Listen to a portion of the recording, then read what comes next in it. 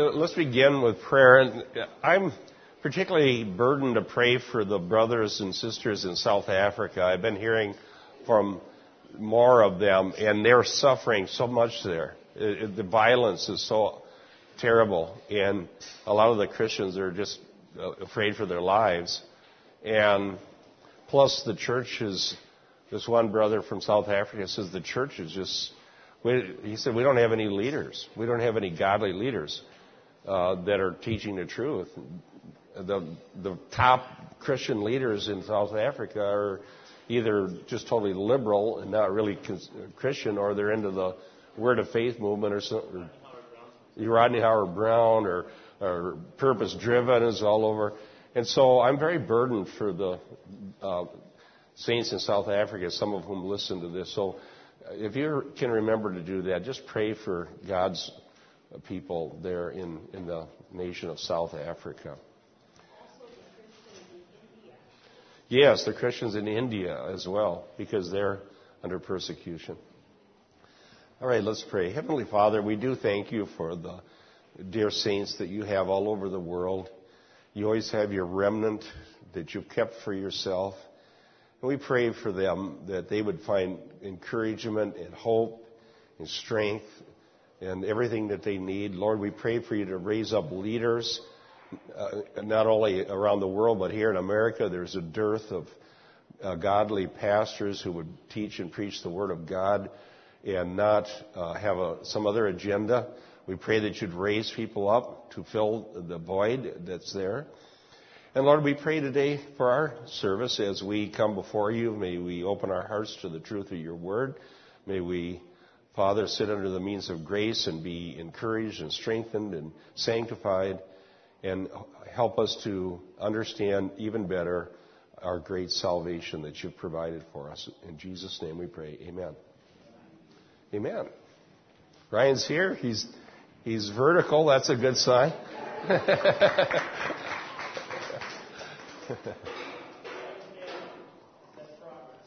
That's progress. Okay, so if some of you, I see, went on the internet and downloaded my little logical analysis. So let's start with 2 Corinthians 5:17, and we're going to look at hypothetical syllogism, or sentential logic it's called. Okay?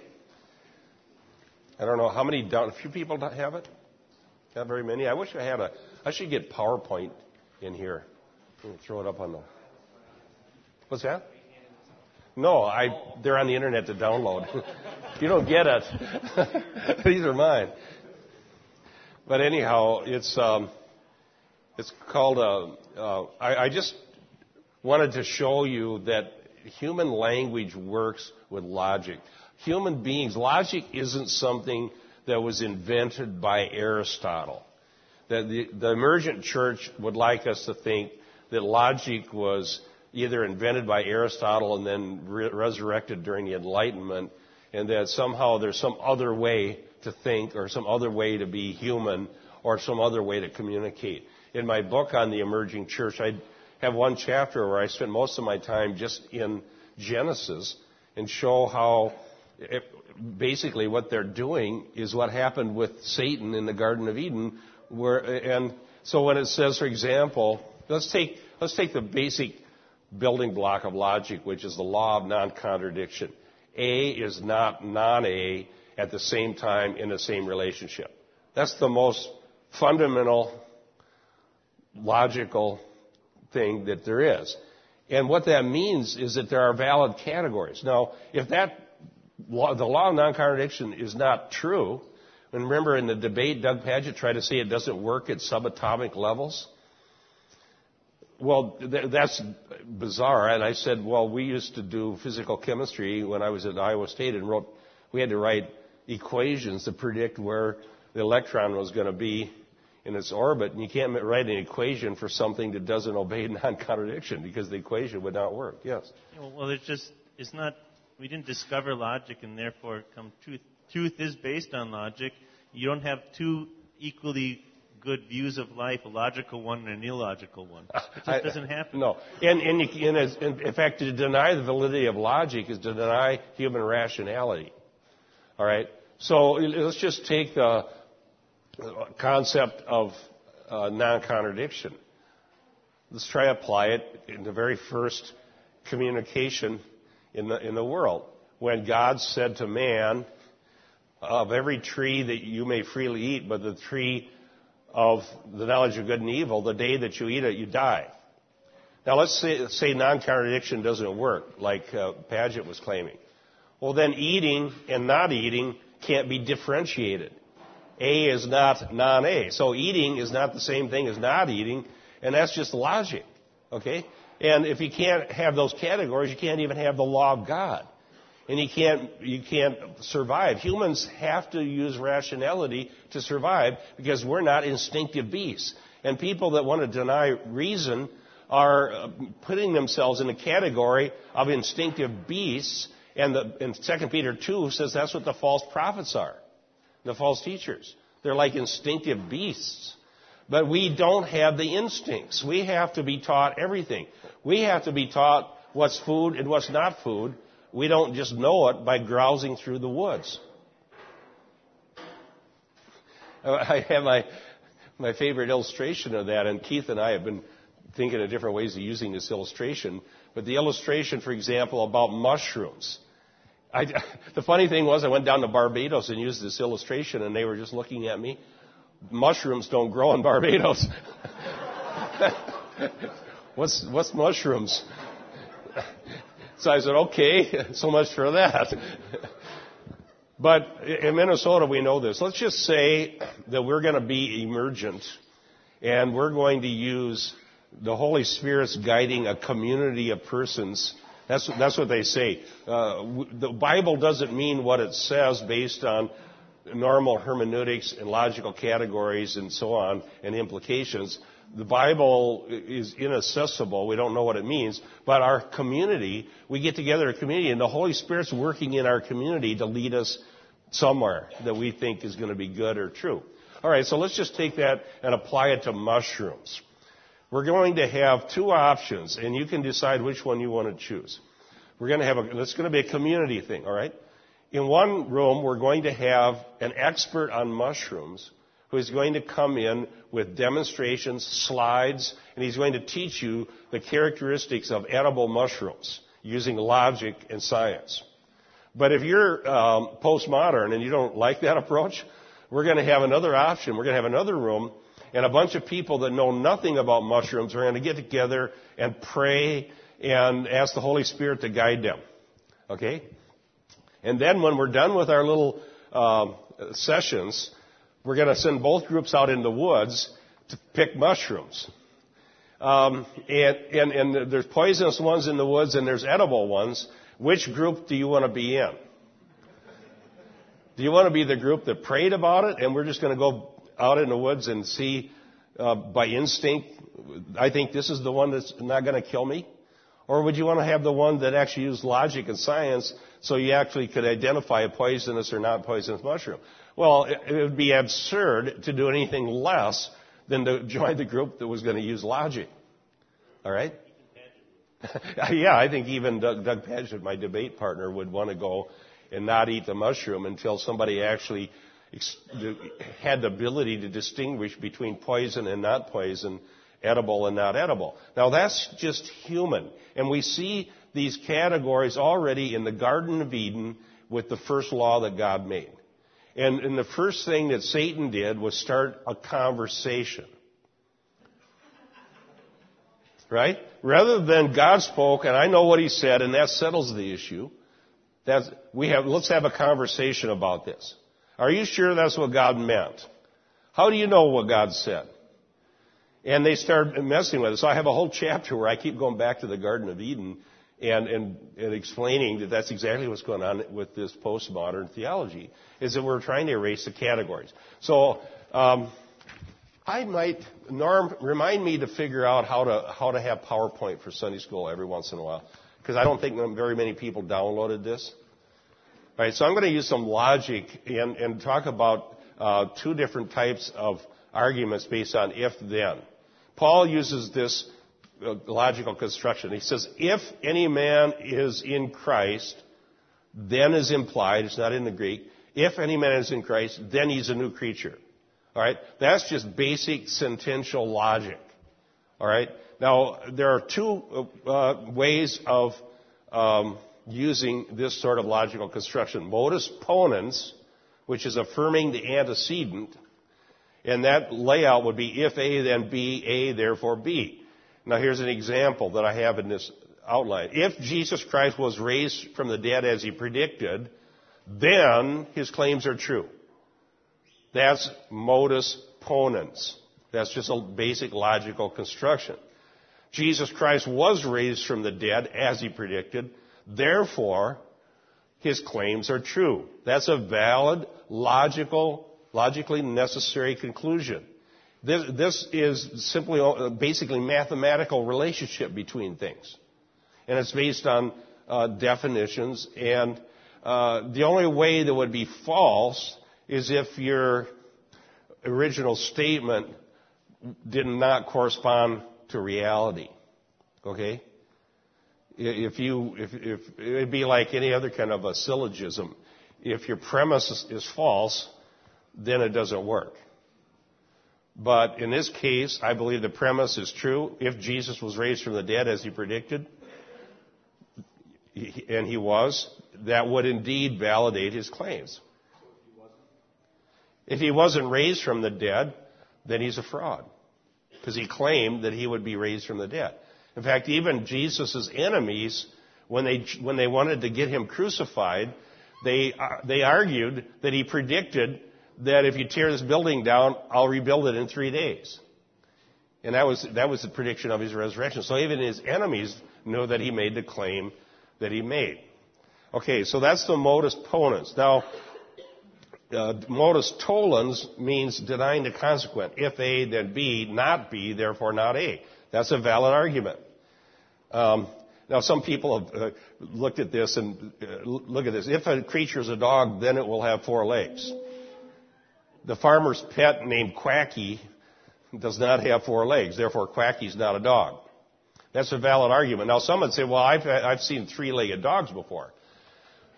Now, so definitionally, you're assuming a normal case when you define something. If I say fish have gills, that's a valid statement. But that doesn't mean that walleye fillet on your plate that doesn't have gills isn't fish.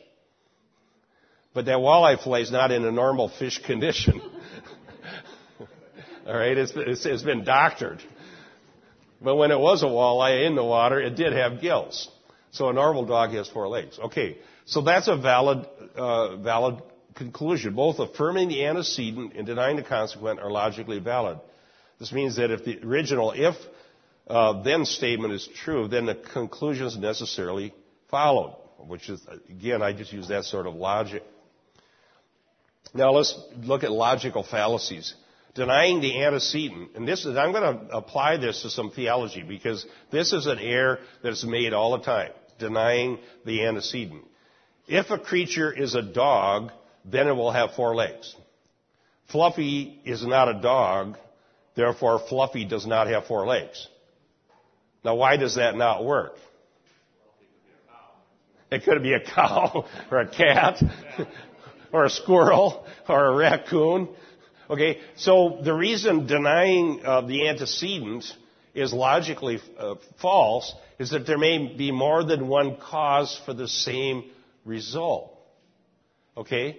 The resulting condition may be caused by a lot of different things. So all dogs have 4 legs if they're a normal dog, but dogs aren't the only creatures in the world with 4 legs. So it's a logical fallacy. Now let me show you how this logical fallacy shows up in theology. See, it's easy to understand logic when you talk about dogs and cats, but when you get into more complex relationships, it's not so transparent, and so you have to be careful or you'll make errors. Now here's one that I've seen. The teaching on blessings and cursings. And it goes like this. Here's the fallacy.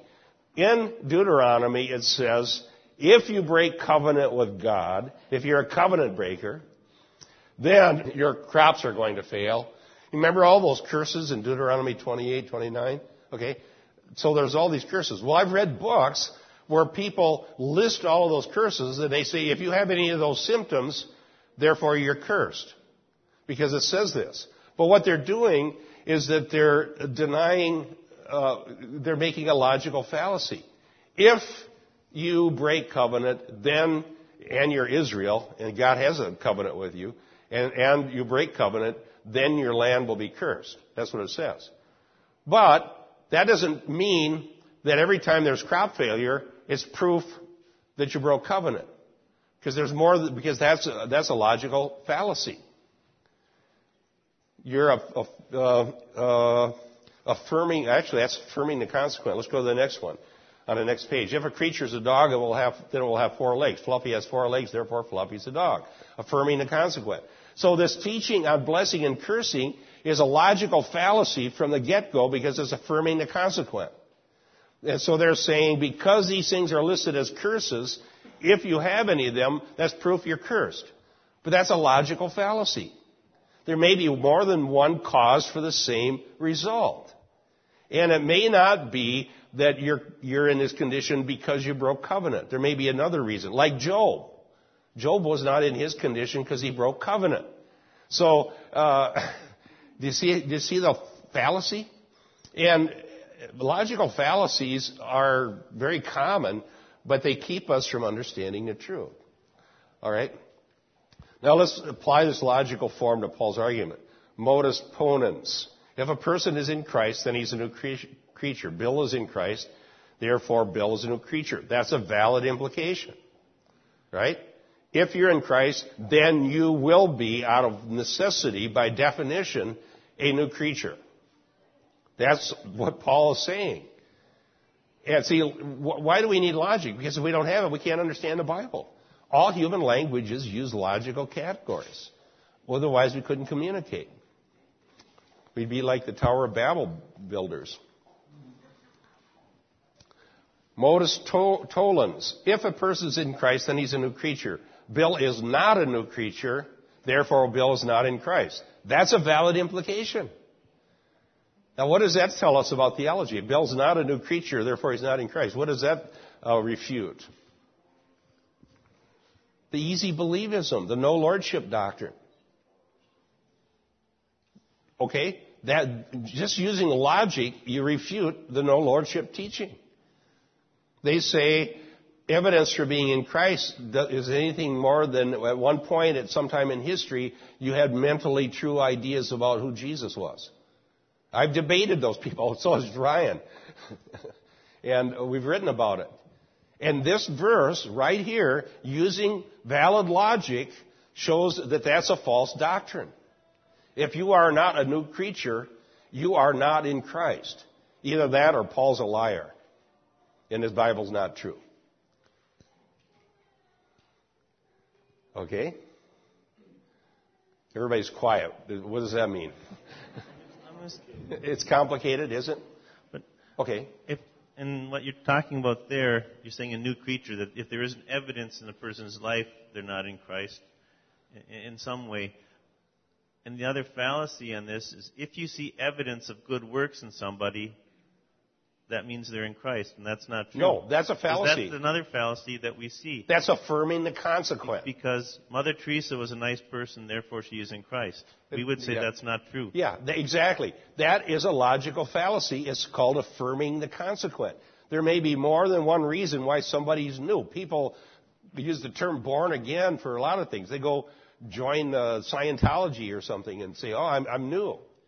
You know, I've seen the light. I had an epiphany. Yeah, moral progress does not mean that you're in Christ. Progress doesn't prove you're in Christ, but the lack of thereof proves you're not. That's how you use this logic. If you're not getting this, download it from the internet. It's under the reference section and print it. And it's just a little logical study. All right. So, being in Christ does indeed mean that we are new creatures. If we're not new creatures, we're not in Christ. That's what we know. Therefore, those who claim to be in Christ, whose lives have not changed at all, have false assurance. But beware, not every positive life-changing experience is proof of being in Christ. Yes, Dick? Just a simple thing, and that's for the rest of the group that probably has not looked at the website. Yeah. And we'll take some time later on. I've gone through this a couple times. I've talked to you about it. We've worked this several different ways, and it's still complex. So I just want to give assurance to the people. You're doing fine. Stay with your program. Keep going. Okay.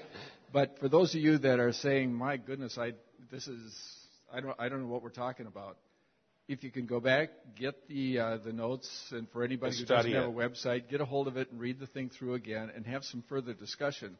This is difficult to hear it this way. This is philosophical. It's intricate. It's interwoven. It's all kinds of stuff, but it's right on. Okay? The basic lesson really holds.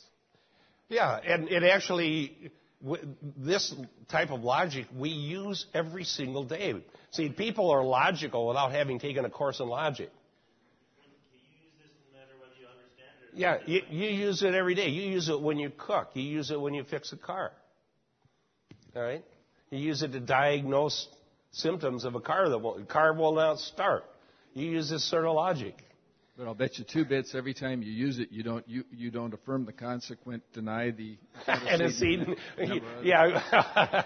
So if there is 12 volts and so many amps in the battery, and then the starter is in working condition, and it's complex, but we use it. Yes. We're all here today at this building because of logic, because all roads didn't lead to this building. If I take this road, I go to someplace else. If I take this road, I'm headed towards the building. If I take the right route, then I end up at Twin City Fellowship. And so we exist and are here because of logic. Okay, Bill. Oh, sorry, Gretchen. Bill, over here. All right, so on campus, you talk to a lot of students, and there's this atheist humanist club, right? Okay. And one of the arguments that they would use is they would read Leviticus, and they would say, well, here you Christians refute homosexuality because of these verses in Leviticus, but in the same context, in the same verses, it tells you that you're not supposed to eat pork or something like that. In other words, so to them they would refute the whole Bible because it's illogical. You have two things in the same. So they try to. So they say, but they don't actually know the Bible, because the Mormons do that. By the way, the Mormons go into the Deuteronomy and say that there's a curse on anybody that adds or subtracts to this law. Okay, and then they say, therefore, you can't use the one in Revelation against us that says that there's a curse for anybody who adds or subtracts from the end of the book of Revelation. So therefore, we can add by having our Book of Mormon. But they don't know the Bible, nor do the atheists, because in Deuteronomy, it specifies that God would raise up a prophet like Moses who would have the authority to add. Okay? Nobody else will, but Moses said in Deuteronomy 18 and 19, God said to Moses, I will raise up a prophet like you, and when he does come, listen to him. And then on the Mount of Transfiguration, God identified the prophet. Peter spoke about it the first sermon. Yeah, exactly. Peter spoke about it. John claims that Jesus was that prophet. God said that he was. So therefore, in the original law, that's not to be added or subtracted from, there's a specification that gives an exception. When that prophet comes, he can speak. And so the prophet is Jesus, who's the authoritative prophet for the new covenant. And in the new covenant, it's reaffirmed that homosexuality is a sin in Romans chapter 1. But in the new covenant, under the authority of the new prophet, they're released from the food laws. So there's no illogic in the Bible. The atheists just don't understand the Bible. Okay, Gretchen. I just wanted to say that you're a good teacher, because I forget if I got a B or a C in ethics in college. But, that was just Greek to me, literally. And so it's okay. I'm giving myself permission to go slow in this, because then I can apply it. Where you guys lose me is when you get all these fast jags back and forth, but I never can keep up with you in this class. Okay, well. All right. I don't know if that's a good sign or a bad one. All right. But here, let me go over it one more time. Any if-then statement, if it's true, now we believe the Bible's true. If you're in Christ, then you're a new creature. What are two things that we can say that are valid? That if the first part of the statement is true and the condition actually exists, the consequent will follow. If it is a dog, then if it's a normal dog, it will have 4 legs. That's definitionally true. And the consequent will follow. All right? But what we don't know is if all we have is the consequent, we can't know that the original condition exists or not, because there may be more than one cause for that same condition. So you have a little cat named Fluffy, has 4 legs. It must be a dog, because dogs have 4 legs. Now you can see that that's illogical. But when you're talking about theological categories, it's not obvious, so you have to know this. All right? Somebody seems like a new creature, therefore they must be in Christ. No, maybe they're Mother Teresa.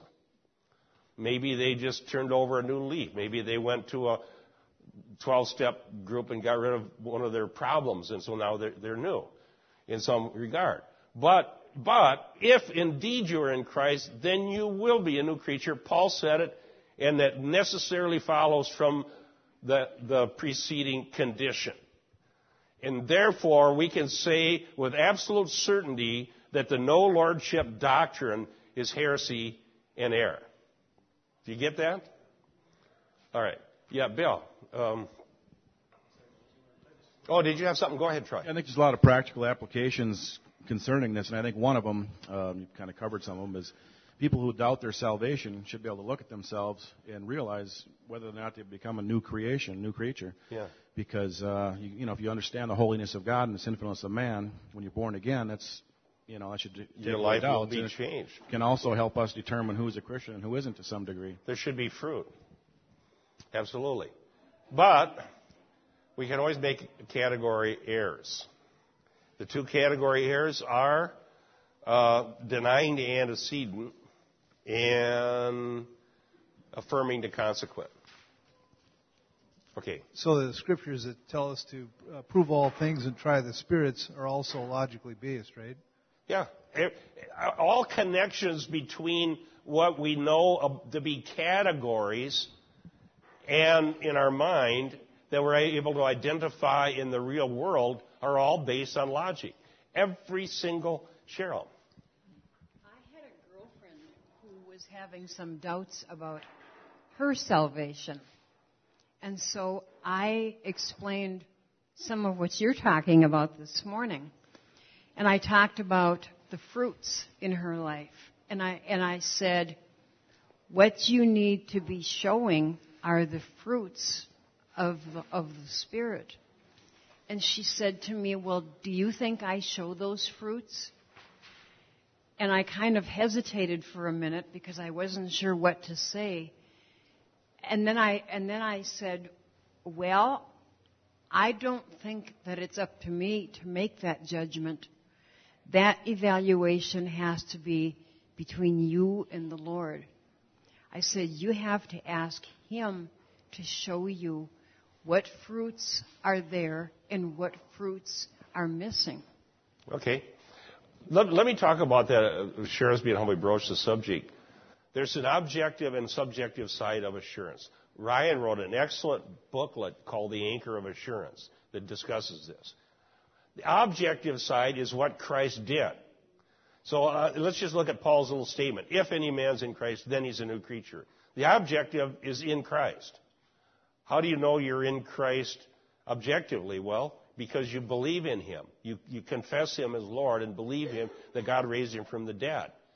So objectively knowing what Christ did on the cross and putting your trust in that is how the objective part of assurance. The subjective part is what happens actually in us. Okay? And that's the new creature part. That's a consequent of the objective. All right. Now, so what do we learn? Let me do my conclusion here. Here are the valid implications, 2 Corinthians 5:17. Being in Christ does mean we are new creatures. Yes, I think that we can judge to a certain degree what we see, that God's working in somebody's life. But ultimately, it says, I agree with that's a good answer, because it says, test yourself to see if you're in the faith. Remember that? Yeah, in 2 Corinthians. That's what I was thinking about. Yep, test yourself to see if you're in the faith. Now, being in Christ means we're new creatures. If we're not new creatures, we're not in Christ. Therefore, those who claim to be in Christ, whose lives are not changed at all, have false assurance. But beware, not every positive life-changing experience is proof of being in Christ. Affirming and consequent is a logical error. But here's my addendum, and you can download this and print it out. There's another way to make a statement where it works both ways, where you can flip them back and forth and not have any errors. And it's called a biconditional proposition. And a biconditional proposition is this. If you use a statement if and only if, that makes it biconditional. If Paul said this, and I think he maybe actually is implying this, by the way, because if you take his definition of in Christ in the next verse, it would be the only way you're going to be a new creature is in Christ, in the way he's defining new creature. But here's what a biconditional. If and only if a person is in Christ, then he's a new creature. Then you can do any of those four things and you not have any errors. Because you can affirm the consequent, you can deny the antecedent, or any of those things, and you won't go into any error if you have a biconditional statement. And what a biconditional statement means is that it's absolutely definitive, and no other thing in the universe fits the condition. Now, I gave an example in here. An element is, I think I used helium, right? Yeah. An element is helium if and only if it has an atomic number of 2. That's a valid biconditional statement because there's no other element with the atomic number of 2. Okay? Only helium fits the category. So therefore, you can affirm the antecedent, deny the antecedent, affirm the consequent, deny the consequent, and you end up with a valid logic. I see that we're probably not going to have a lot of people signing up to take logic.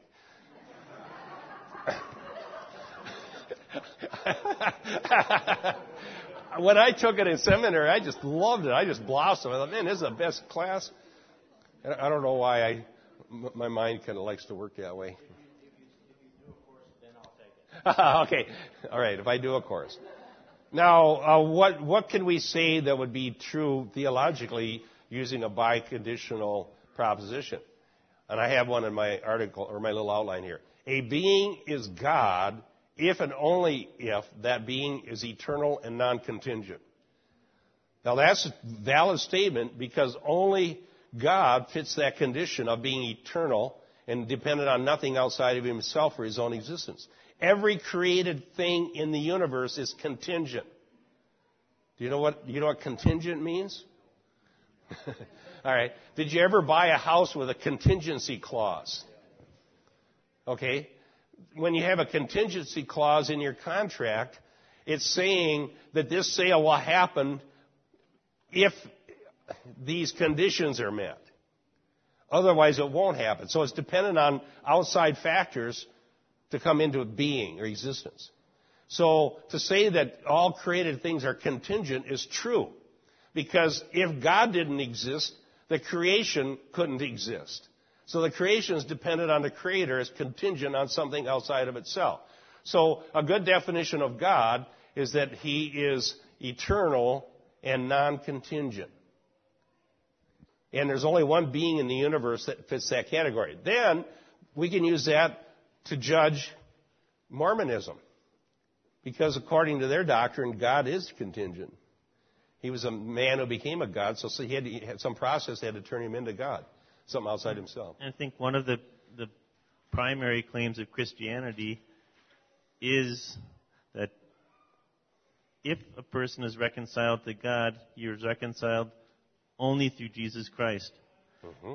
And only if he's reconciled, if and only if he's reconciled through Jesus Christ. That's true. That's the claim of exclusivity. That's exclusive. That there is no other name under heaven and earth by which we are saved. Yes. And that claim precludes all other claims and is why Christianity is found so onerous to so many people. Yes, and that's a biconditional proposition.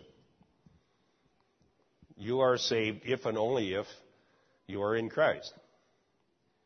There's no other way, no other name given under heaven whereby you must be saved. And so we're making this very strong claim. The strongest claim you can make is a biconditional proposition. All right? And that's exactly, you're right, Keith, that's exactly what Christianity is. Okay, let's get back to something a little easier.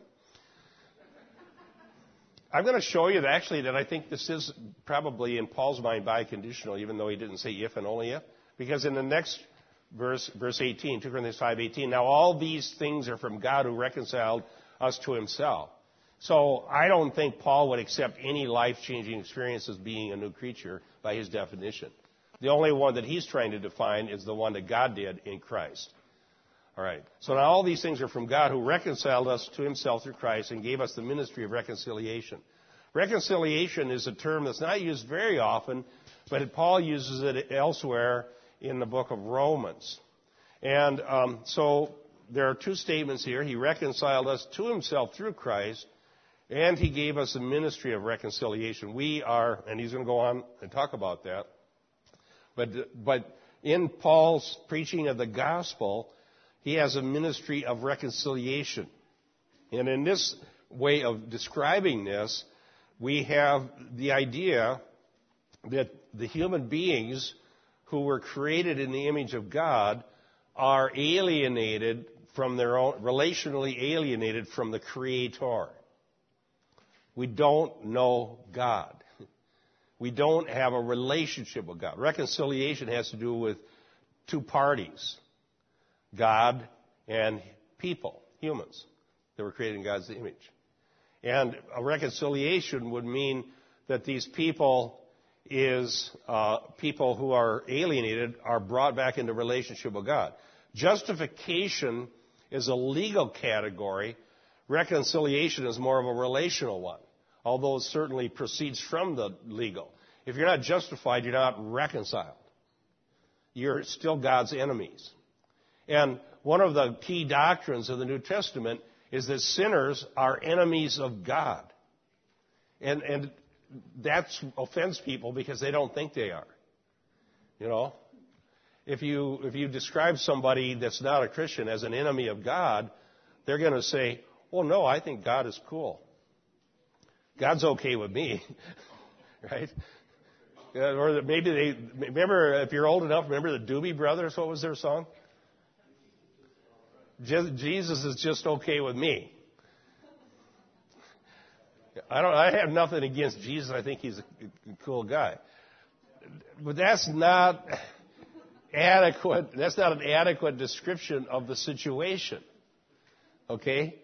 The situation is that we are so alienated and so fallen in sin that we're enemies. We're dead in sin and we're enemies to God.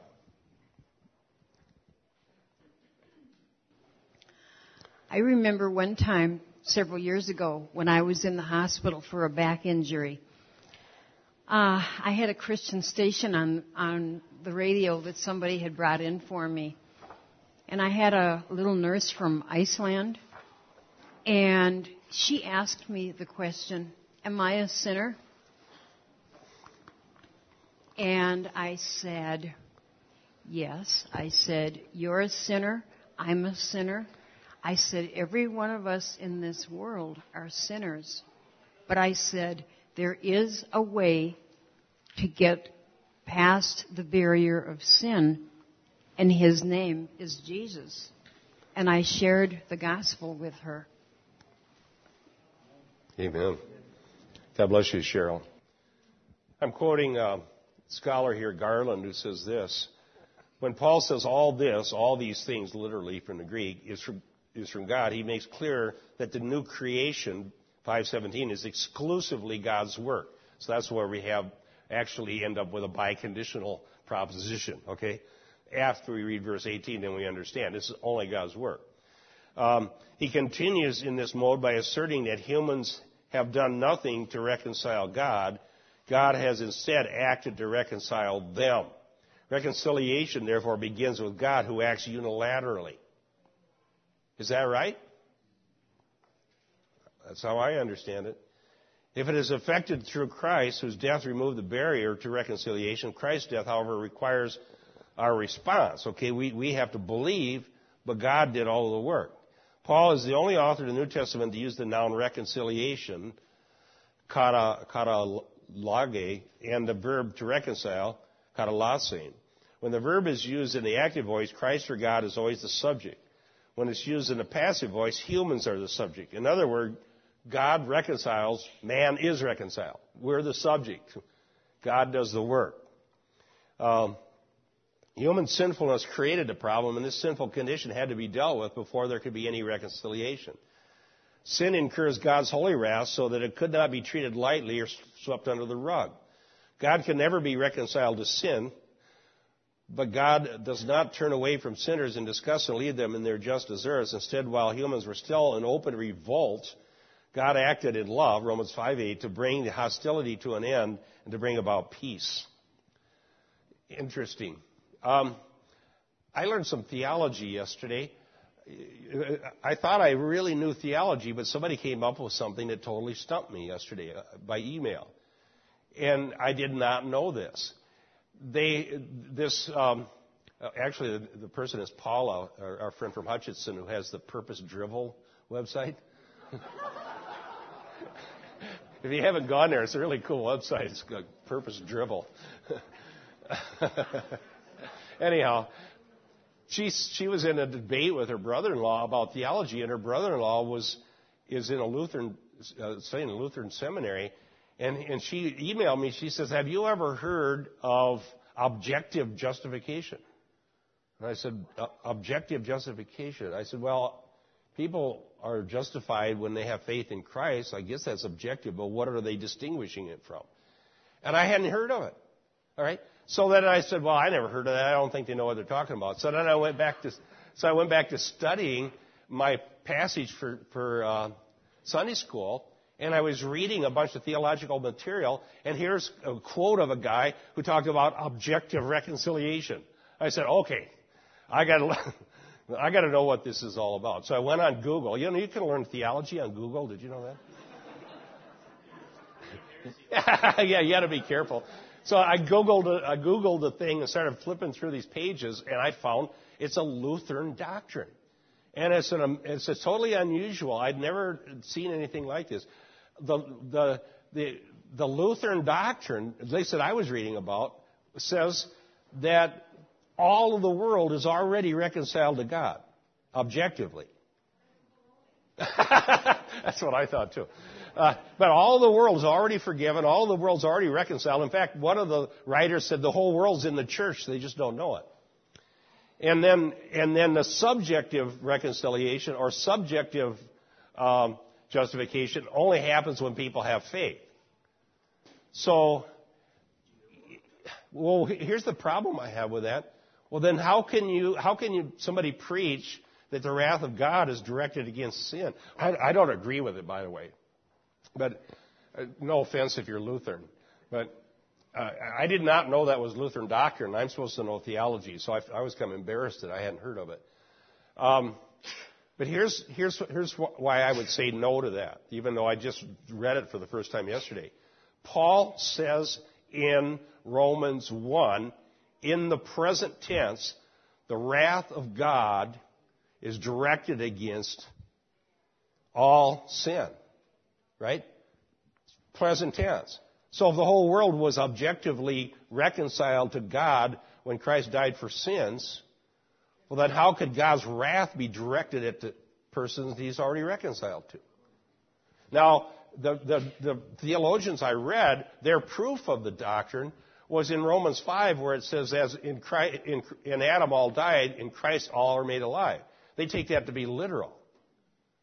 So therefore, everybody's made alive in Christ, but and it also would be, then things started working in my head. I go, oh, that's why they baptize babies.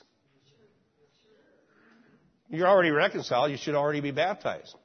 And then the babies are just waiting to see if faith comes along later to make it subjective and not just objective. So there's a little course in Lutheran doctrine, okay? So it's a way for universalism, that's all it is. Yeah, other than they don't really teach universalism because if some people never do have subjective faith, they're not actually saved. It's an interesting way of looking at theology. And then, what other implication of that? I thought of a couple other implications of it, but I don't think it's biblical. Rather than taking that Romans passage to say that all are in Christ, every human without exception, I just would say that you become in Christ by faith, and you're not in Christ until you actually have faith. And I don't think you're forgiven until you have faith, and I don't think you have reconciled until you have faith, and I just don't think it's a valid category. That's what Romans 4 is all about in context. Yeah. Salvation is always been by faith, so you can't divorce chapter 5 from chapter 4. Yeah, you can't. I totally agree. Well, so if you're a Lutheran, we love you. And not like any major denomination, not everybody in it's going to believe all the same things. So maybe a lot of Lutherans never heard of this. But I never did since yesterday. I'm supposed to be the theologian around here. So I'm going to pose a question to you then. If it is logical, then it is good theology. Is that affirming the antecedent? If it is logical, then it's good theology. That is a false statement. Well, logic could be subjective. Yeah, logic is the relationship between things. Okay?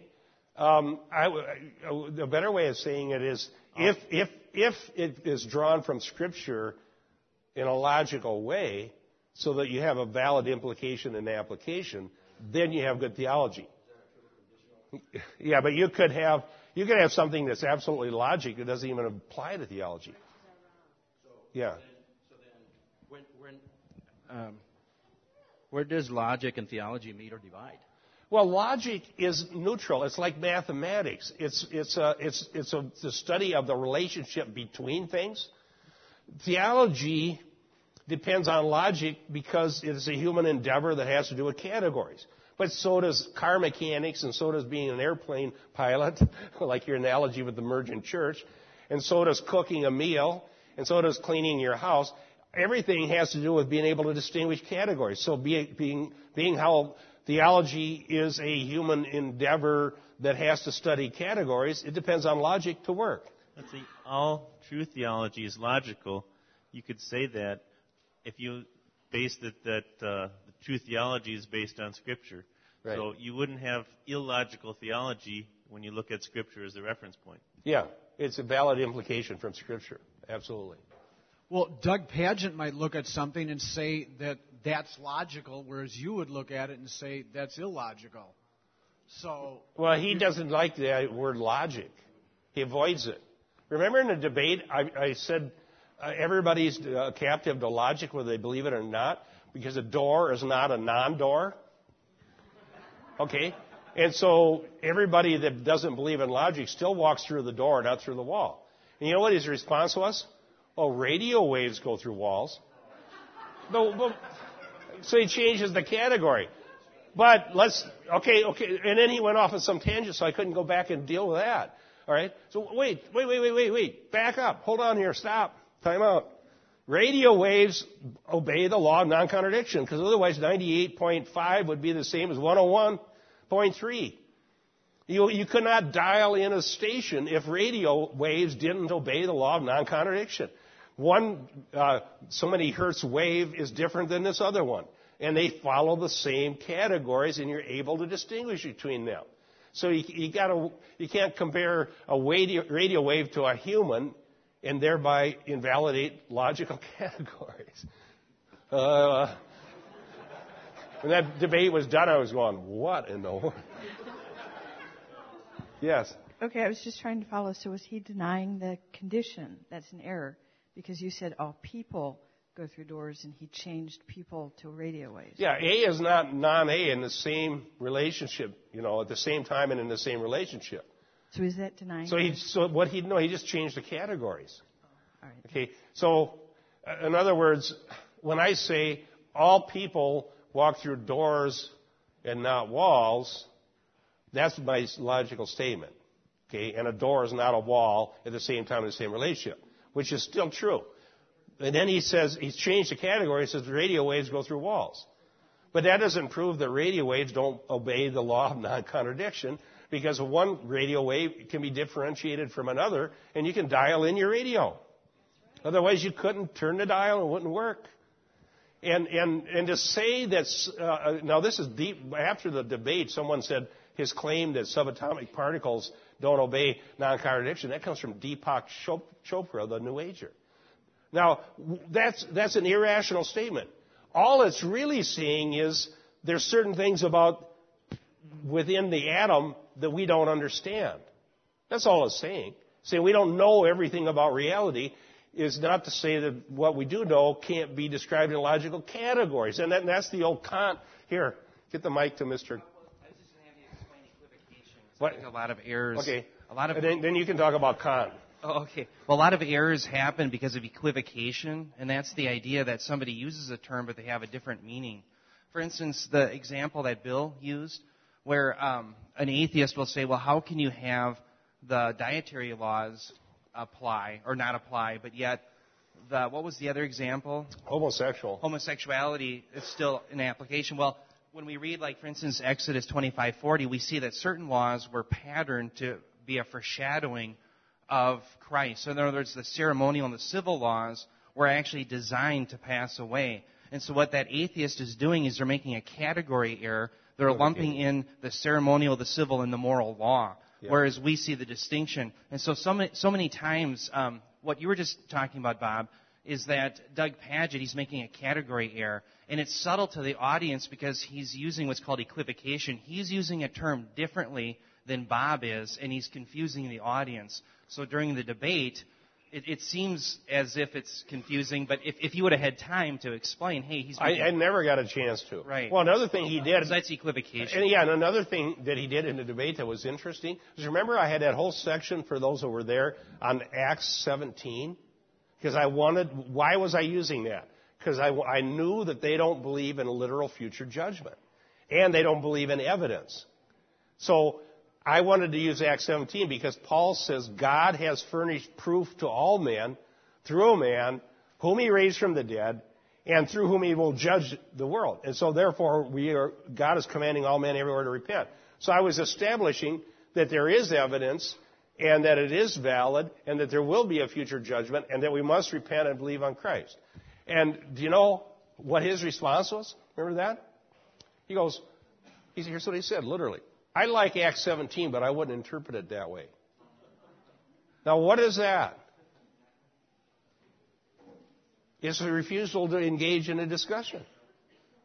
Right? It's just, I'm not going to engage in a discussion. In other words, I don't feel obliged to give any interpretation to it, but I have the privilege of not liking yours.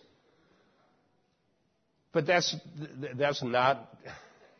Okay, Cheryl, call that a cop-out. Well, they prove that they don't believe in future judgment by their lack of their fear of the Lord. Well, I'm writing a book about this, and I've got 2 chapters left. Pray for me that I can get it done. I got 2 chapters left. And I went through all 6 that are already done, and I'm feeling good about how it goes. But here's the thing. Let's just take the whole thing in postmodern thinking. I think that's an oxymoron.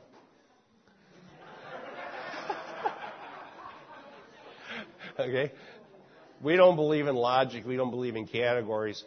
It's basically an attack against humanity as being created in the image of God. And Francis Schaeffer said that back in his day. Yes, Dave. Now, are you suggesting logic is an absolute? Because, case in point, it depends upon what your starting point is.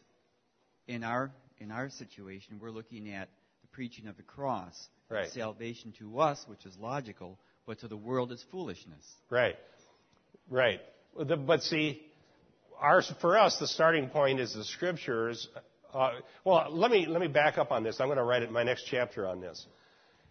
30 years ago, when evangelicals debated apologetics, they debated between 2 views. Presuppositional apologetics and evidentialist apologetics. And the difference was this. The evidentialist says, start with evidence. Is there evidence that Jesus Christ really lived and really was raised from the dead, and that the witnesses to that and so on are valid, and then you establish that fact, and then you say, well, if Jesus was really raised from the dead, and his claims must be true, what did Jesus claim? And Jesus claimed that the Scripture cannot be broken, so Jesus told us that the Bible is true, and therefore now we have a valid Bible to bring to read and learn what God said. The presuppositionalist says, no, you can't go to evidence. You have to just start with the Bible. You presuppose that the Bible's true, and then after you read the Bible and see that it really works well in the real world, or has logically consistent and coherent, therefore it's obvious that this is the truth. The Bible's the truth. Now, that was a debate in 1970, okay? Well, either way, you end up with the true Bible. But the new postmodern throws all of that out because they throw out foundationalism. There's no foundation. So either have a foundation of the real world you live in and evidence for what God has done in that world, raising Jesus from the dead, or you begin with a Bible that God gave us, and that's your foundation for all of life. But the Grens and Frankie and their post-foundational theology throw both of those out. They throw out the inerrant Bible, and they throw out reason and logic. So what do they have? Well, what they have is what they call coherence. They say any system that logically coheres within itself is a valid system. It doesn't have to be attached to the real world. You can have a theology floating out here. And the analogy they give is like a ship. You take a piece of steel and a bunch of rivets, and you put that piece of steel in the water, and it'll go to the bottom of the ocean. But you rivet together all of the pieces seamlessly so it coheres, then the ship floats. Well, what's wrong with that analogy? Well, the ship is still attached to the real world. Now, I use an illustration of this, and the problem is not enough people saw this movie. There's a cool kids movie called Monsters, Inc. Who's seen that? Mothers, okay? You can tell who the old people are. I saw it because our grandson had it. Okay. That movie would actually be perfectly valid if you're a coherentist, because it coheres. That's the genius of the movie, is that it all fits in that world where kids' screams are the energy for the city, and the monsters have to scare the kids so they scream more, so that otherwise they run out of energy. Okay? I mean, it's an absurd idea, but the movie's so well done it actually works because it coheres internally. So that could be a valid description of the world because it's coherent. What's wrong with that? Well, it's not attached to anything. It's floating out in Never Never Land. And that's exactly what's wrong with postmodern theology. It's post-foundational, means we don't have a foundation. We're not attached to the real world that God put us in. All we have is ideas in our mind that we can test for logical consistency within each idea. And that's all we have. Now, why do they call that a theology of hope? Because they think the Holy Spirit is in the process bringing everybody to God. Instead of the Holy Spirit inspiring the Bible so we know what God says, we have a process that the Holy Spirit is infusing. How do you know the Holy Spirit's in your process? Well, because that's the kind of world we live in, and that's the kind of God we have. That's it. So if you can't understand that, you're probably blessed. You're probably a foundationalist. All right, so that old debate just doesn't seem, it's become archaic. They don't care whether you have evidence or have a Bible because they don't accept either one. All right, yes, then we got to be done. Okay, the document that we were studying today, you go to TwinCityFellowship.com, sermons, and on the right there's a whole bunch of options. One of them is reference links. And you go into reference links. Left. Yeah, left. As I'm standing this way. Reference links, and then in there's the document, and you just download it and print it out on your own computer. And if you've had enough logic, I promise I won't teach it next week, okay? I'll use it, but I won't teach it. We'll see you upstairs at 10:30.